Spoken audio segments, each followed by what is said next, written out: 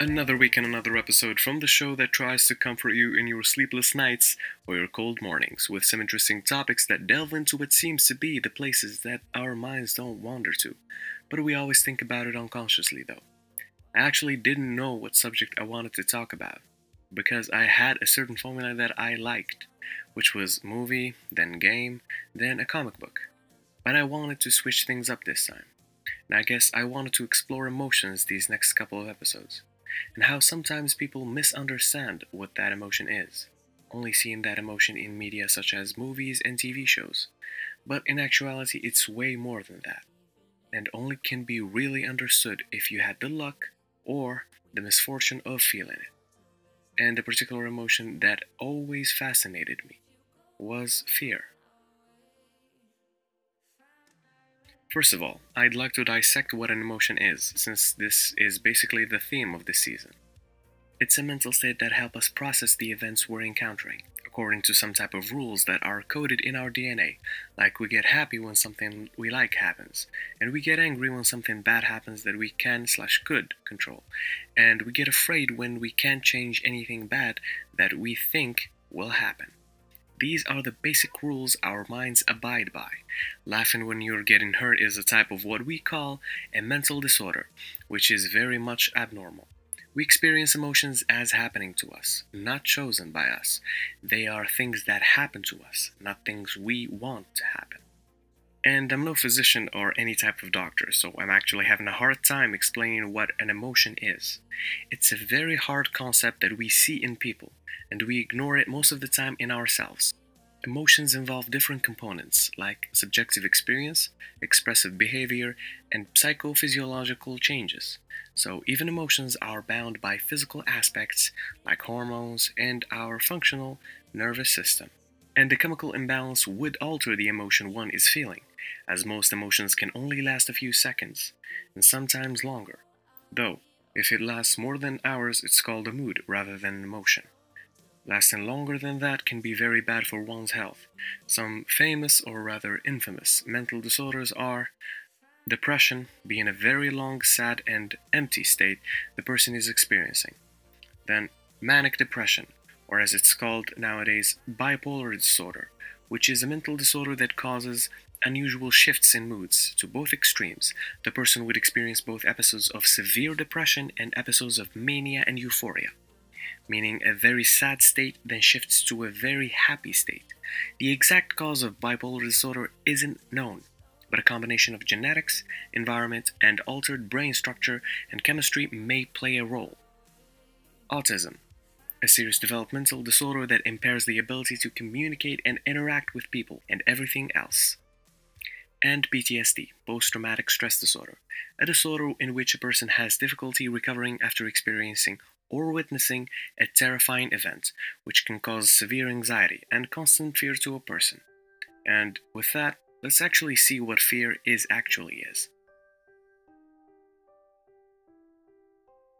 Quote, "Fear is our survival response," end quote, says Northwestern Medicine clinical psychologist Zachary Sikora.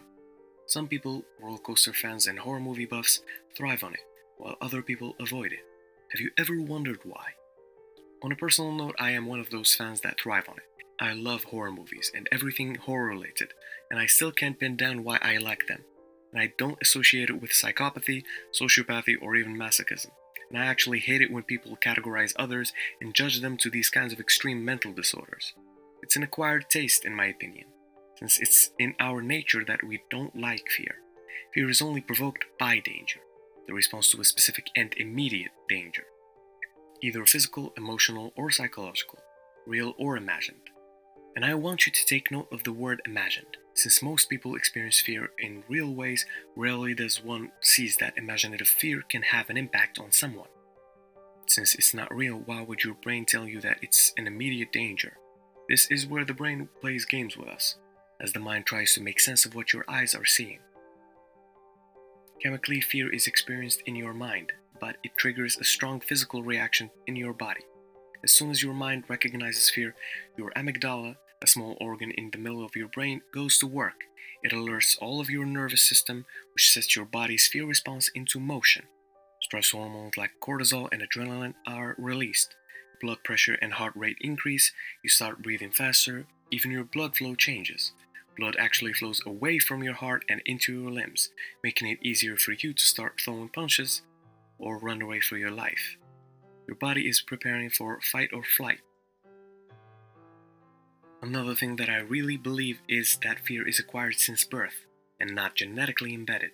It's not that I say it's not embedded at all, since there are multiple unlearned triggers for fear, such as something hurling rapidly towards you, such as a truck racing towards you, or a sudden loss of support, such as the floor giving way, and the threat of physical pain, which is basically the cause of all of them, since we fear what might hurt us.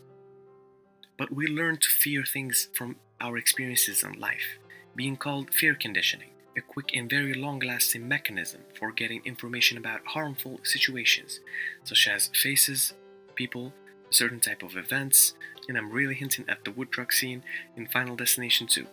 Like, once a fear trigger is learned, the response will remain the same indefinitely and resist efforts to remove it.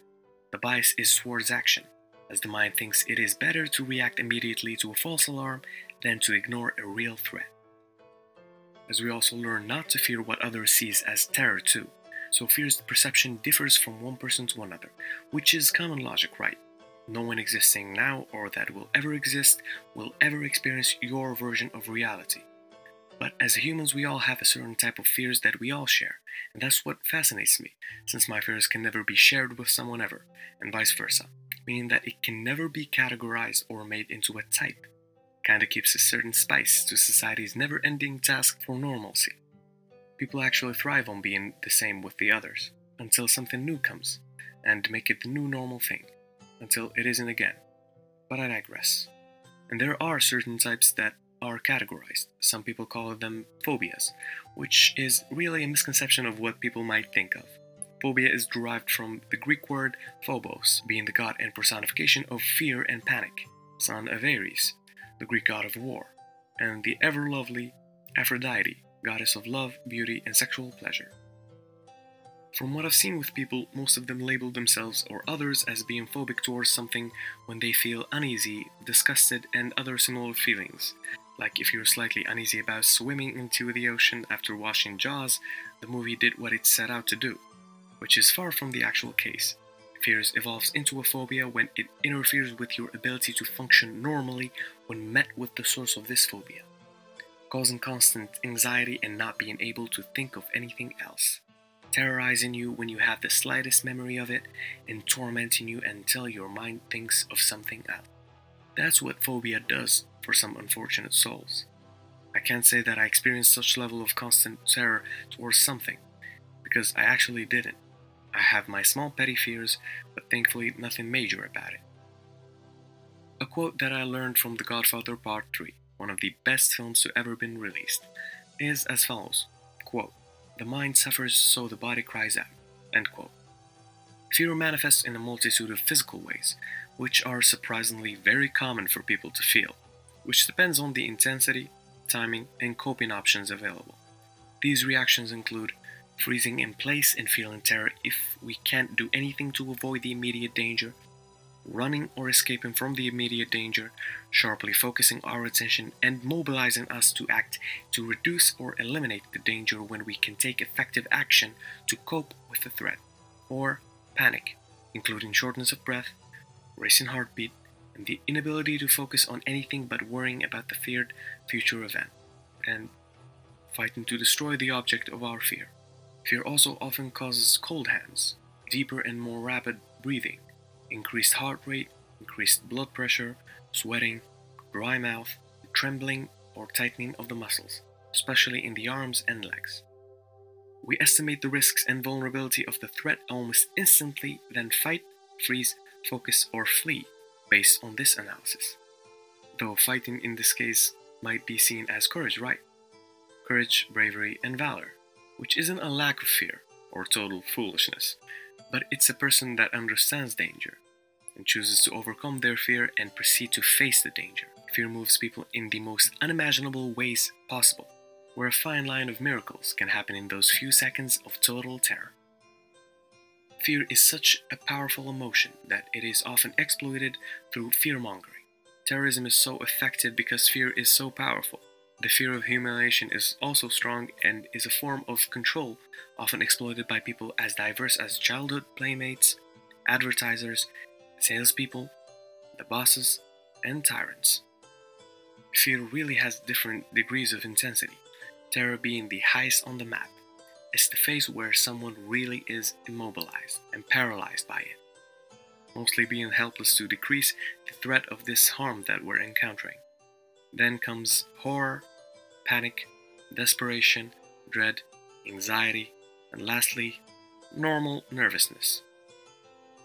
But after all of this, you might think that fear isn't that good of an emotion that we have, which is wrong, since fear's main function is to save you. It'd rather be wrong reacting to a false alarm rather than ignoring a real threat, which is kinda cool, but can also leak onto other aspects one really want to avoid. Although I watch horror movies, it's all acting. There isn't that true face of a terrified person. And I really don't want to talk about snuff films, since they're a whole chapter on their own. But the only still image I've seen where it really captures what fear and terror looks on a person's face is the famous painting by Ilya Repin, a painting that depicts an event that unfolds as follows. In 1581, Ivan, the Grand Prince of Moscow, beat his pregnant daughter-in-law, Elena Sheremeteva, for wearing immodest clothing, which may have caused a miscarriage. His second son, also named Ivan, upon learning what happened, engaged in a heated argument with his father, which resulted in Ivan, the father, striking his son in the head with his pointed staff and fatally wounding him. The painting is called Ivan the Terrible and His Son Ivan on Friday, 16th of November, 1581, or better known as Ivan the Terrible killing his son. In that painting, the look on Ivan the Terrible shows a lot of emotions. Regret, terror, and guilt. It's really a painting that captures what fear looks like, and it's a masterpiece for all the world to know about and admire the work it has. And that's all that I have to say about fear. I hope you all enjoyed this episode. I know it's a change to what I had planned before, but I really hope you like this kind of episodes. And we'll talk about other emotions in the next few episodes. And now, I just want to tell you that even if you're afraid of being alone, know that there are people who care about what you say, people that will never let you feel insignificant. You just need to let yourself out there, and people would listen to you. You're an amazing person who deserves all the love and care in the world. Thank you, Insomniacs, so much for watching, and I hope I can see you next time. Bye.